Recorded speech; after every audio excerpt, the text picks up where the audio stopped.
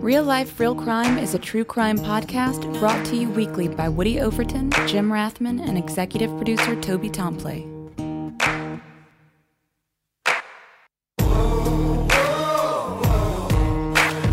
have the right to remain silent.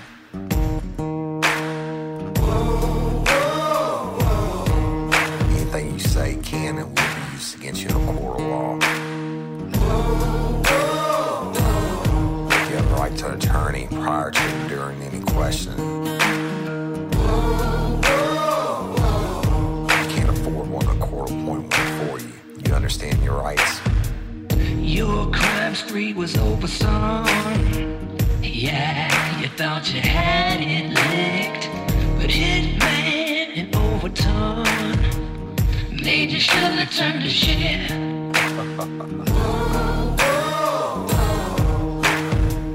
Get ready, you're gonna do time. Real life, real crime. Warning. This episode of Real Life, Real Crime, the podcast, will contain descriptions of acts of violence or that are of a sexual nature. It should be for people that are 18 years or older. Heed my warning, people. Jim and I did not get the facts of these cases off of the internet or from some television show. The facts we're retelling you were presented to us by the victims of the crimes or the perpetrators who committed the crimes against the victims. My description of the crime scenes are what I saw with my own two eyes. If you're gonna get offended, please turn this podcast off now. Thank you. Hello, everybody. I'm Woody Overton, your host of Real Life, Real Crime, the podcast.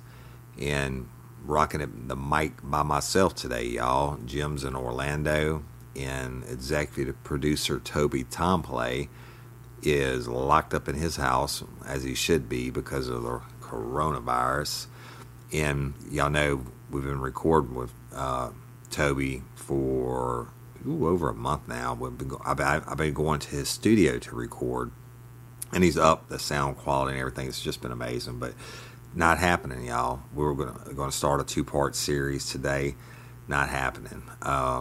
Rona's got everything shut down, and so in accordance with that, what I'm going to do is release an older patron member only episode, which it's old time Woody storytelling. It's a pretty funny story. It's called Brotherly Love, and so we're going to release that to everybody, patron members. Don't worry, I got a new episode to replace that, or actually a bunch more videos we're going to upload for y'all to replace that, so you'll have plenty to watch in your Patreon content, other to replace this one that we're pulling. But y'all all heard this one, and it's one of the first ones I did, I think.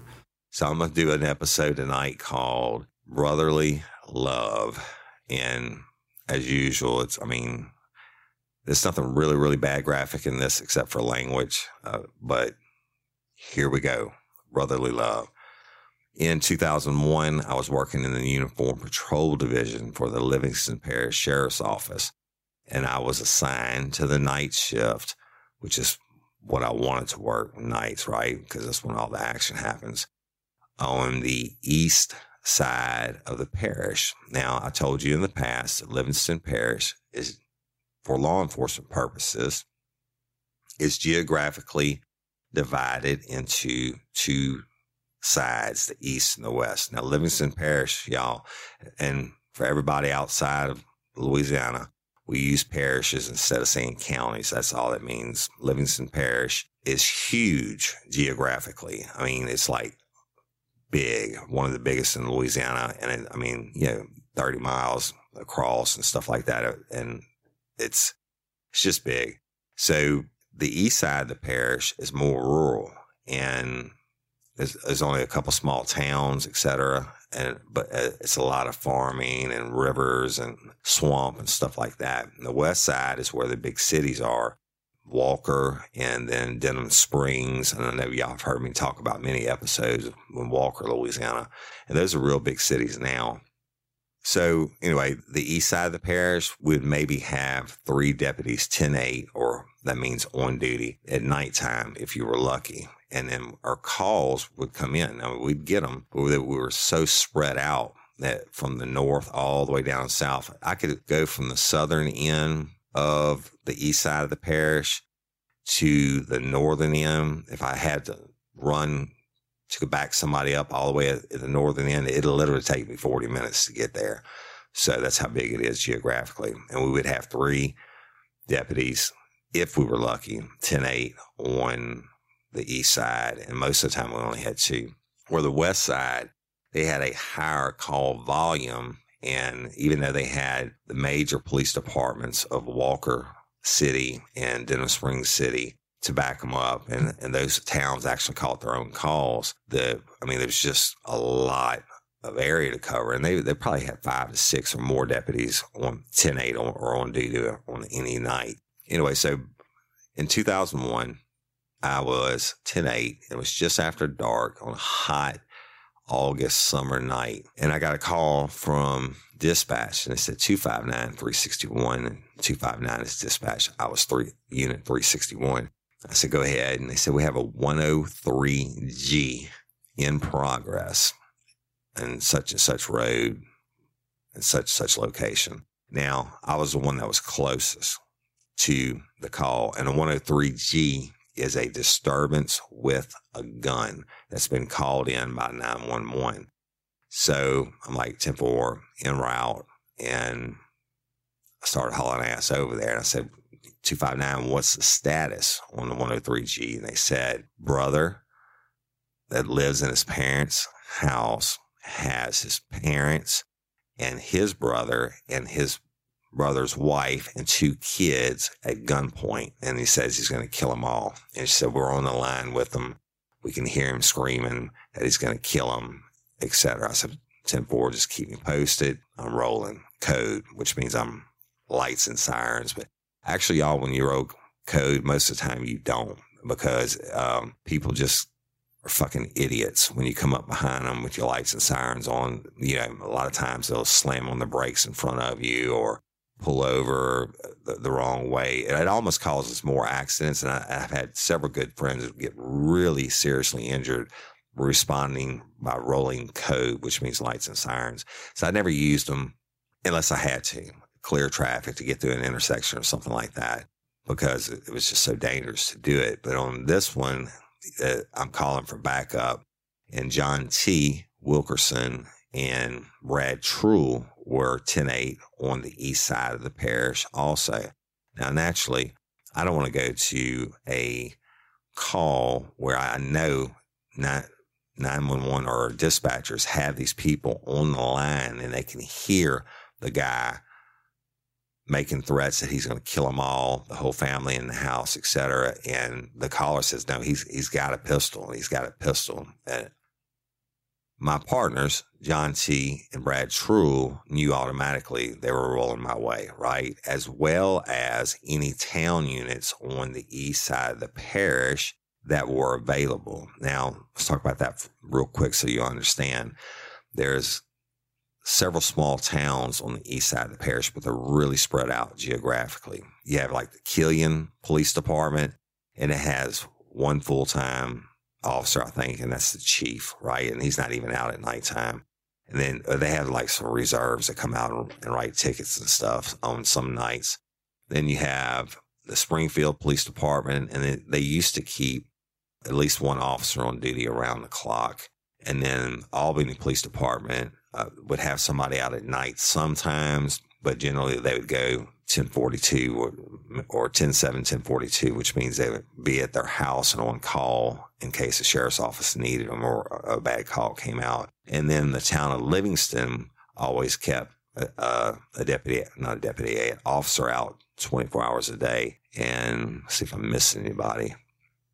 On the very southwestern end, you had French Settlement in Port Vincent PD, and they never had anybody out very late anyway. They also went 10-7, 1042. And there's a reason I'm telling you this. I'm rolling until I know what is a bad situation, bad guy Oh, and they said he was high on 967, which means 967 is the Louisiana Revised Statute. It's the law for controlled dangerous substance. And the caller said he was on meth, and he had been on meth for several days. He was strung out. So I know it's going to be a shit show, right, when I get there. And so John T. was way up north. And now on the east side of the parish, for me to go from the very southern end, which is where I was headed to now, to the northern end, it might take me 40 minutes to drive that far because the roads are so curvy, going through the swamp, and then you have to go through the hills in the northern end of the parish, et cetera. So John T. was a long ways away. I know he's 35 minutes away at least. I think Brad was a little bit closer. He was like 25 minutes away. So this call goes out on TAC 2.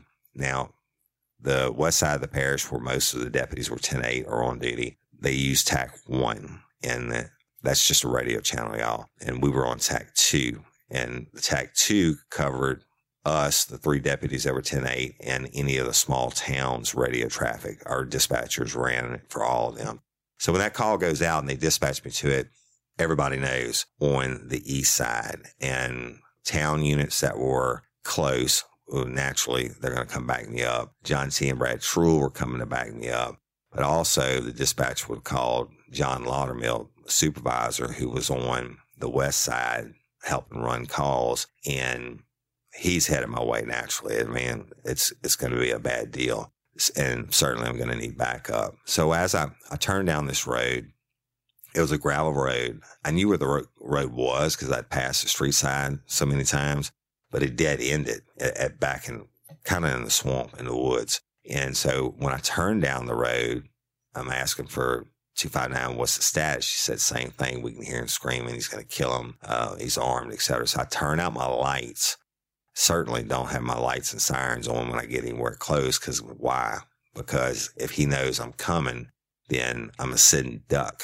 Literally, if I pull up to the residence and I have the lights on in my unit, et cetera, and he wants suicide by cop, all he's got to do is start shooting, or if he just wants to kill a cop.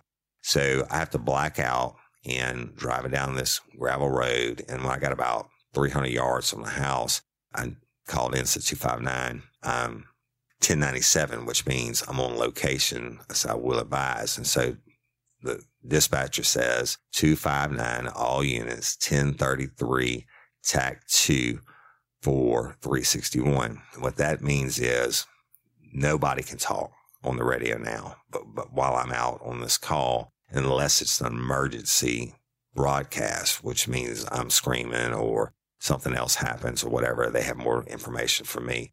So everybody has to swap over to TAC 1 at that time. Now, when I start to approach the house, it was a single-story brick house. It was a nice home, kind of wide in the front, but I could see a trailer off to the right-hand side. But the lights were on in the house, and the windows, I mean, I could see through them as I was like 50 yards away, and I could hear the dude screaming, I'm going to fucking kill all you motherfuckers. Fuck you, mama. Fuck you, daddy. I'm going to blow your brains out. I'm going to kill all y'all. And you could hear the family screaming. I mean, it was bad, right? So I'm approaching tactfully, and I have my pistol, and I'm going from tree to tree, sneaking up on them, trying to get a vantage spot where I could see. And back then, we didn't have earpieces. We had shoulder mics. So I had to turn my radio down in case dispatch called, because I didn't want the bad guy to hear me in the yard with the radio. So I take up position, and I could see the guy walking back and forth, and I saw the gun, but I didn't see him pointing at anybody yet. And I was looking in through a living room window to the right of the door if you're looking at the residence. Now, I saw 2 females with some kids sitting on the couch, and his attention wasn't directed on them at that time. It was directed in the direction I couldn't see, and it was towards his brother and his father. But when I saw him turn around, one of the females said something. He turned when I saw him point the gun, and then it's showtime. I mean, I can't not respond, right? And I knew other units were coming, but I knew I was alone, and I didn't mean, what do you do? So I had a good defensive position, and I hollered out, sheriff's office, sheriff's office. The guy's name was Bob, and I got that out of dispatch before I got there. I said, Sheriff's Office, Bob, come out with your hands up. Put the weapon down, man. Nobody needs to get hurt. And he spun around and he came to the window. He said, fuck you, cop. I'm not coming out. Da-da-da-da-da. I said, man, you got to come out. Don't hurt anybody. You don't want to do this. And he's got the gun in his hand. I mean, I could have killed him, but he wasn't pointing it at me. But nowadays, I mean, should you see cops shoot people in the back for less, right? But I wanted his attention away from them. And when he had his attention towards me, I'm screaming at him, just drop the gun, come out, drop the gun. And when I was doing that, the females hauled ass out of the living room as well. He was paying attention to me. He wasn't paying attention to them, but I saw the females and the kids jet, right? And turned out they went out the back door, and I was screaming, don't make me shoot you. Don't make me shoot you. I was doing anything I could to try to keep the dude's attention on me. Now, I don't have a flashlight on or anything like that. I'm not giving away my position, but he knows I'm close. And he was just absolutely focused on me. Unbeknownst to me, the dad and his brother also made the escape out the back door.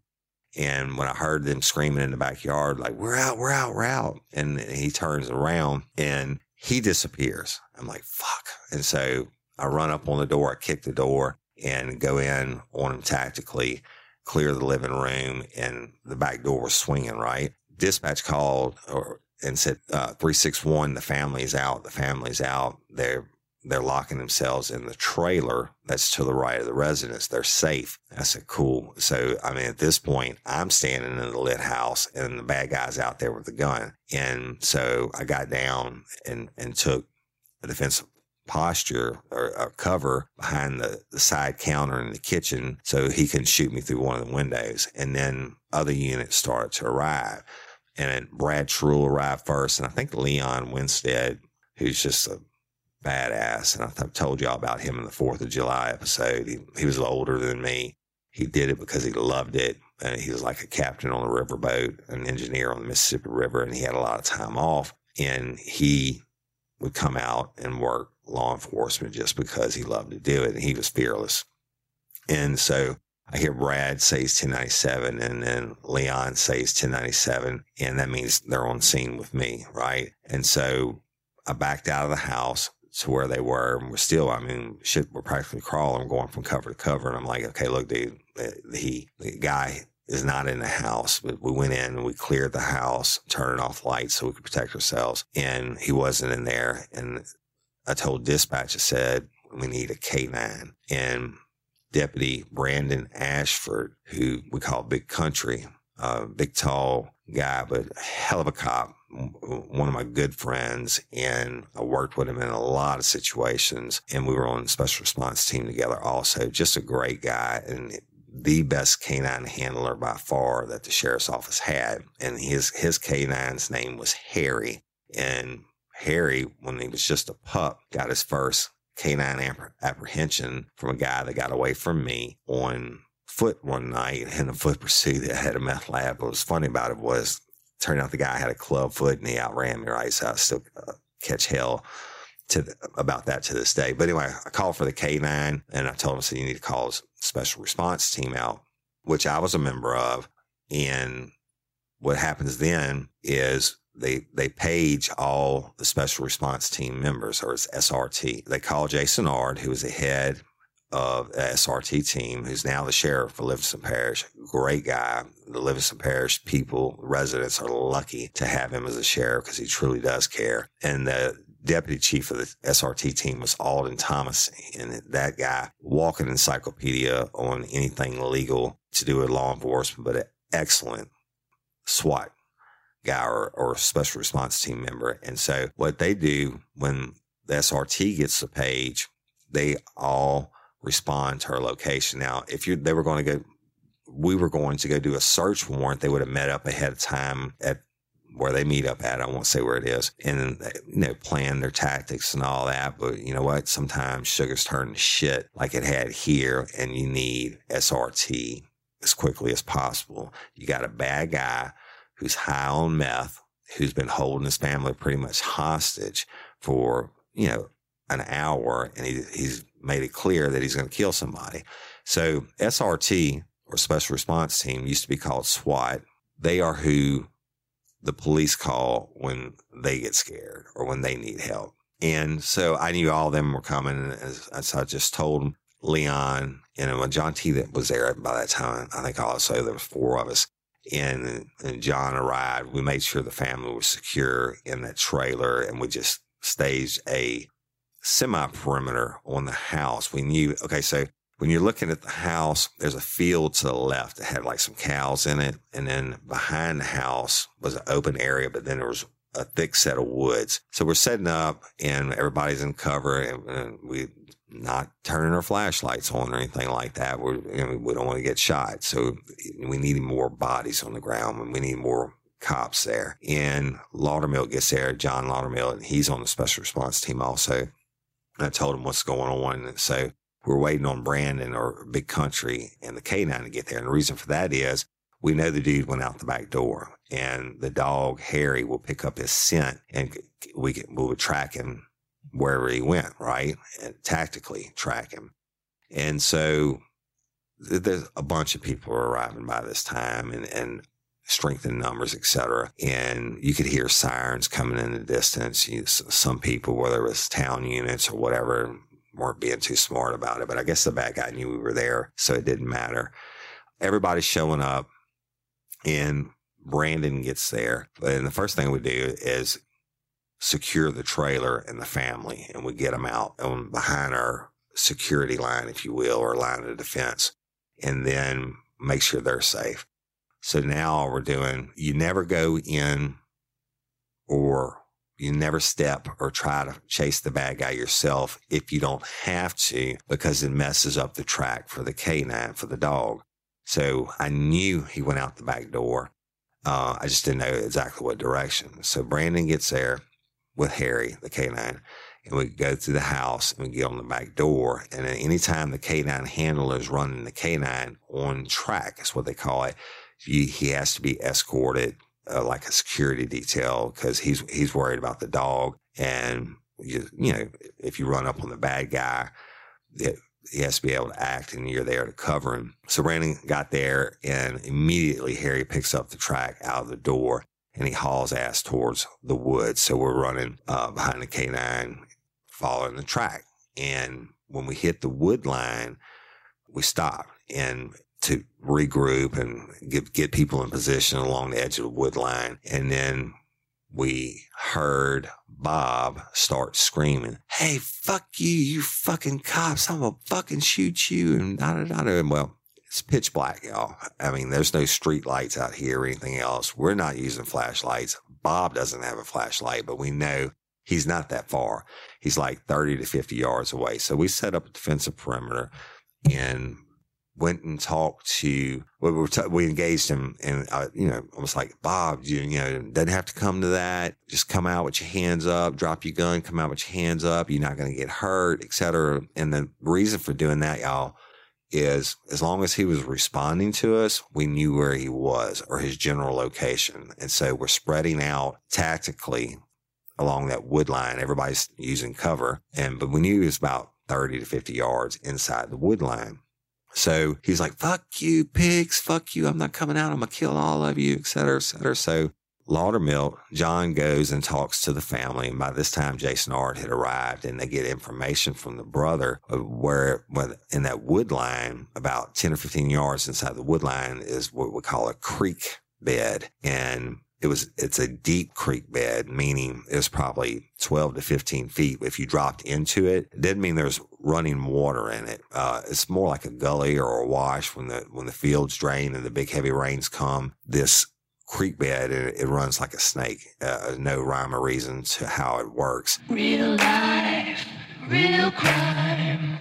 But the creek bed is where all the water would flow out of. And the brother said it's a deep creek bed. It does have standing water in it, but it's no more than 3 to 5 feet deep. And he said he's going to be on the other side of the creek bed. That's where he cooks his meth at back there. And he knows the woods well. I mean, we were raised here.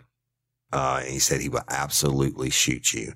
I mean, and he said he'd been up for like 4 or 5 days tweaking, doing meth, and said he's just wigged out of his mind, and that he just flipped out on them and started screaming stuff, and just decided he was going to kill them all. And that's when they had called 911. So meanwhile, we're on site, and Brandon is keeping Harry quiet, the K9, so he's not barking or anything. They're trained like that.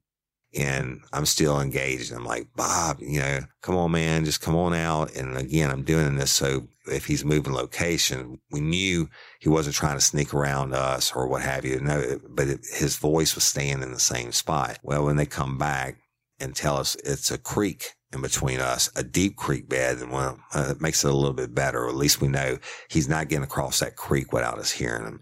And so he was fucking going bananas. Fuck you and pigs. I'm going to kill you and blah, blah, blah, blah, blah, blah. And I'm not coming out. And so now the special response team members, just like I lived way up north at the time, when you get the page, you got to roll out and you get on location, and they have their own special, scrambled TAC radio channel that they talk on. And so they get on location, and Jason R was and he's still a hell of a good leader, but he was a hell of a SWAT team commander. And Alden was there by that time. And what they would do is the SRT guys would get there. They would bring them in. They would suit up in the full body armor, the helmets, the whole 9 yards, and they had the bulletproof shield. And what they would do is they would come in and put a SRT member where these cops were the town guys and stuff that weren't trained in the special weapons and tactics, right? So that's all going on. This is going on now. It's been like 2 hours, maybe more. So Jason is running the scene. Alden and them are establishing a perimeter with only special response team people that follow this wood line, because we know there's a creek in between us and him, and the safest thing to do is just wait him out at this point. Hopefully he calms down, etc.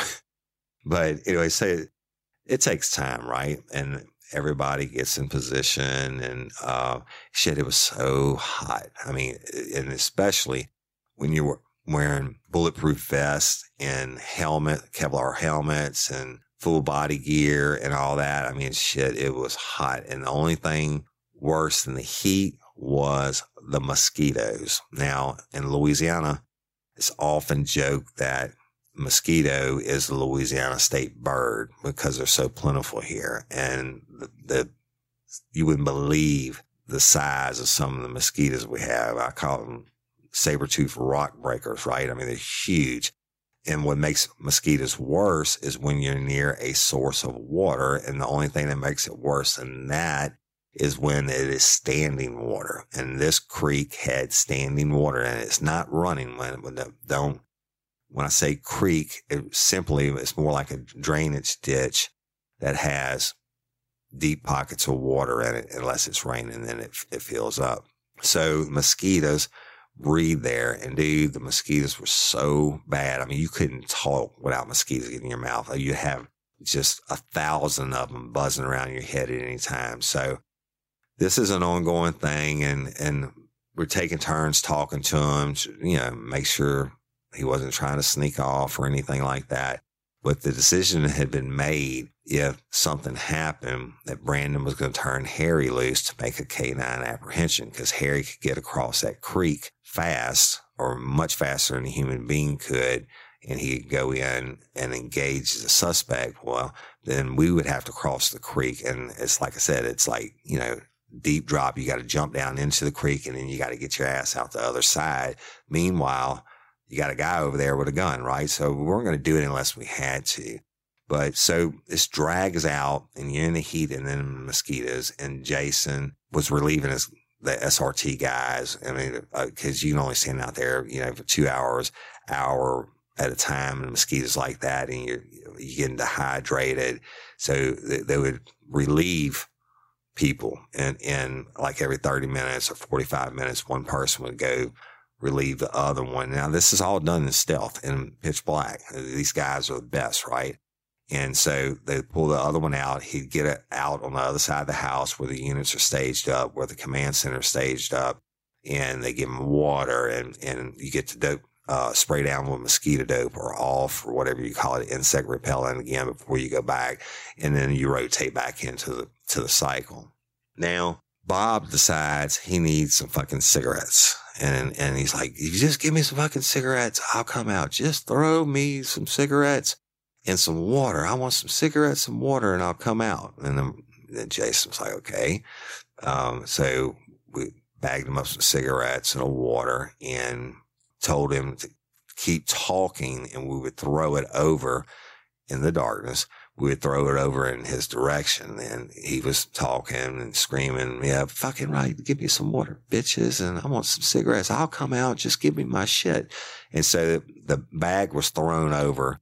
I think it might be 100 grams he did. And he's a huge dude, but he threw the shit out of it. I think it hit a tree. It didn't make it all the way to the guy because we heard him come out looking for it, but we still couldn't see him. And in 2001, we didn't have night vision or FLIR systems, the infrared systems and all that. I mean, we were literally in the dark. So the only reason we're throwing him water in the cigarettes, it really wasn't about the water. It was about the cigarettes because we knew he would light up. And once he lit the cigarette, then we have a location. All right. Meaning, like when I was in the Army, they taught you that a cigarette butt or the tip of a cigarette that's lit, when you draw in on it, and it's firing up, you can see that from over 2 miles away in the dark. Okay. So the thought process was let him smoke, and then we can have eyeballs on his exact location, etc. And so they threw the cigarettes over in the water, and he's smoking, and he just wouldn't shut up. I mean, if you ever seen somebody tweaking on meth, you would believe it's impossible to talk and shout nonstop like that for hours on end. Well, it's not when you're on meth. Okay. And this guy was really tweaked out. And then, some more time went by. He's smoking. They're still talking to him. And he says, you know what? I'll come out. Let me talk to my brother. You send Sam over here and let me talk to him. And they were like, no, sorry. We're not sending anybody over there. You got a gun. You throw the gun out and you come out with your hands up and let us remove you safely. Then you can talk to Sam. He's like, fuck that. I just want to tell him something. I want to tell Sam one thing and I'll come out. I swear. And then, I mean, it's just going like 4 or 5 hours now. And the decision was made we knew where he was, and there's a lot of trees in between us and him. And the decision was made that you could bring Sam in close enough behind a ballistic shield. I'm not even like 100 yards away with a bullhorn, right? This kind of shit you see in movies. And the decision is made, you know what? If he says he's going to give up, he was swearing, I swear I'll give up. Just let me tell Sam one thing. And so they brought Sam up, and he was more than a safe distance away and behind trees and a bulletproof shield, et cetera. And so it took some time and it got him up there. And he swears he's coming out as long as he gets to tell Sam one thing. Sam's his brother. And so finally they get him.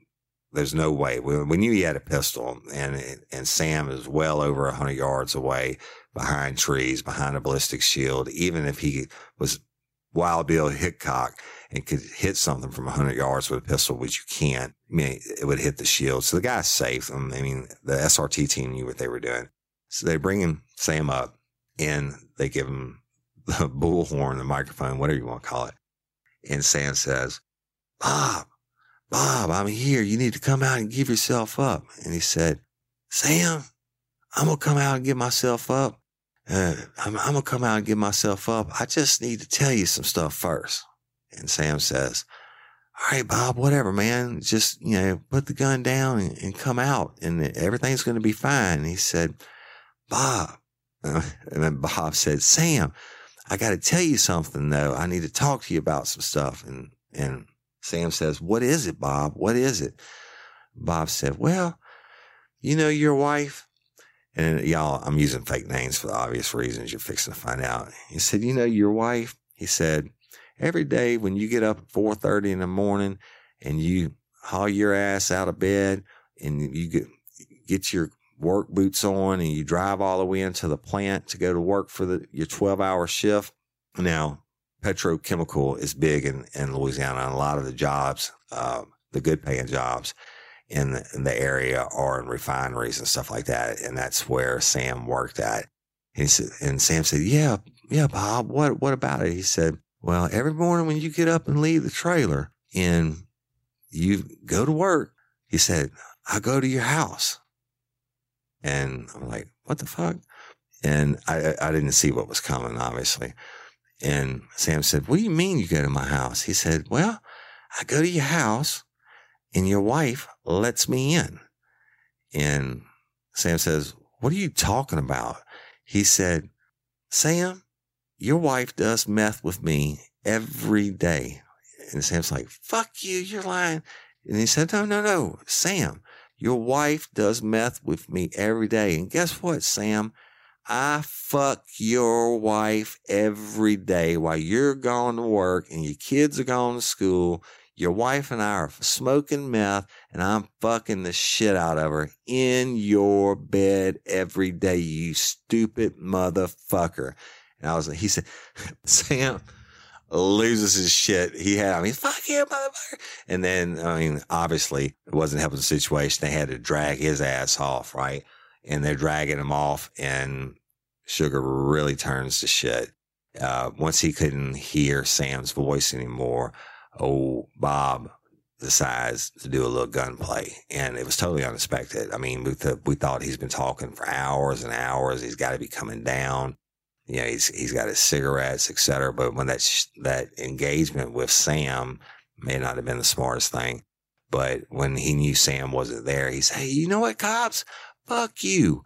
Pow, pow, pow. And he starts capping off rounds. So he can't see anything, but doesn't matter. The operation plan was if he fires the weapon, we're going to engage. And so you'll never be able to describe, or I'll never be able to describe the feeling that when you're on a perimeter like that and the gun shots start going off, right? And I mean, he wasn't any close to anybody. In the debriefing we did afterwards, nobody heard the bullet fly over him or hit a tree or whatever. I don't know if he was firing it up in the air or in the ground.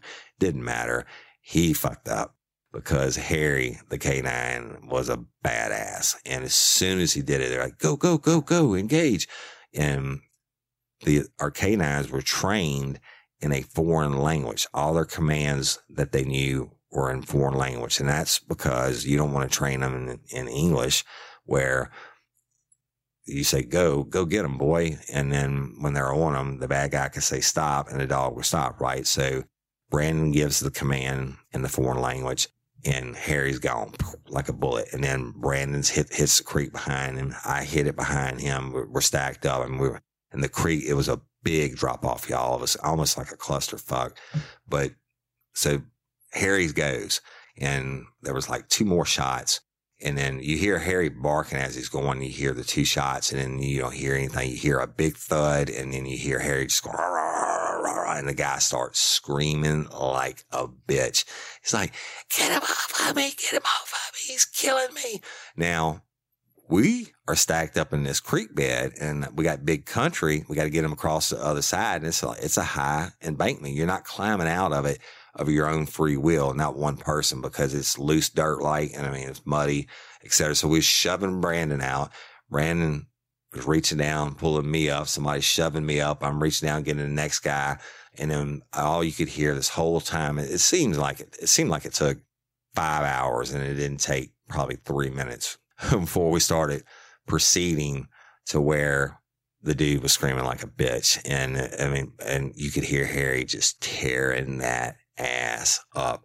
And so when K9's engaged like that, y'all, I've worn the suit before to help them train, and you take off running and you have the big padded suit on with the arms and the helmet on and all that.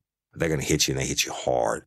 And what they do is hit you to take you down. And when they get a hold of you, they don't let go unless you're fighting and they lose grip. Then they or they go for a better bite or a better grip. So Harry was on this guy. And by now, we got a point, we turned on the flashlights, and it looked like a damn horror movie. Blood was everywhere, and Harry's just eating this dude's ass. and the guy's screaming. He's flopping like a fish. And the more he flopped, the more aggressive Harry was getting and loosening his bite and getting another bite, right? And so the gun was on the ground. We secured the gun and surrounded the guy, and Brandon was able to pull Harry off, give him the commands to get off of him. We were on him and we cuffed him up. But look, I thought the dude was going to die. Now, in any situation like this, when it goes tactical, you always have an ambulance or ambulances on standby. And so the ambulance was on standby, and Harry had ripped this dude's arm. Look, I mean, you could see bone, and he was bleeding, like artery bleeding. I'm like, shit, the sucker's going to bleed out. And so we called for the medical to come in as fast as they could. And then we get him up, and he's just whimpering like a little bitch now. He's done, right? And there's no more fight in him. We were able to effect the arrest, but we had to get him back across that creek bed, which was a chore in itself. And we had to drop him down to the people, and they had to push him out the other side. The paramedics were waiting on him, and they were, able to save his life, obviously, bandage him up and get him to the hospital. And of course, he was under arrest, and a deputy went with him, etc. But, it was a good night for the cops because everybody went home safely. Evidently, it was a bad night for Bob and Sam, as Bob spilled the beans about what he I don't know if the dude was telling the truth. Bob spilled the beans about what Sam's wife been doing while he was away every day at work, and which they were banging and doing meth in Sam's bed. And anyway, I was outside last night, and it was hotter than hell. They had heat index warnings and everything, and it reminded me about this story. So, hope you enjoyed it. It's a little bit different than murders or the regular stories, but I try to do something different on Patreon episodes. That's it. So it was a good deal. We got the bad guy. I don't know how much time the guy got or anything like that. I didn't keep up with it. The family was safe, probably except for Sam's wife. I don't know. I mean, I don't know what he did to her, but that's it. So I'm going to conclude this Patreon bonus episode. I love y'all. I appreciate you. Thank you for voting for us for the People's Choice Podcast Awards. Making the final in one category is amazing. Making it in two is super amazing. And I want to thank y'all for that. It really means a lot. And if you haven't, please leave us a review on iTunes. And thank you again for supporting us through Patreon. It means everything. I love y'all, man. Stay safe. We love and appreciate each and every one of y'all. Thank you for tuning in to Real Life, Real Crime. Check out our YouTube channel. Subscribe to it. Follow the instructions. That's where we'll be going live. I'll be going live tomorrow doing a crawfish boil. So we'll be doing all our lives from there. But we love each and every one of y'all. We appreciate you. Thank you for listening to Real Life, Real Crime. And we will be back. Until next time or ever, don't let me catch you down on murder by you. Peace. Get ready, you're gonna do time. Real life, real crime.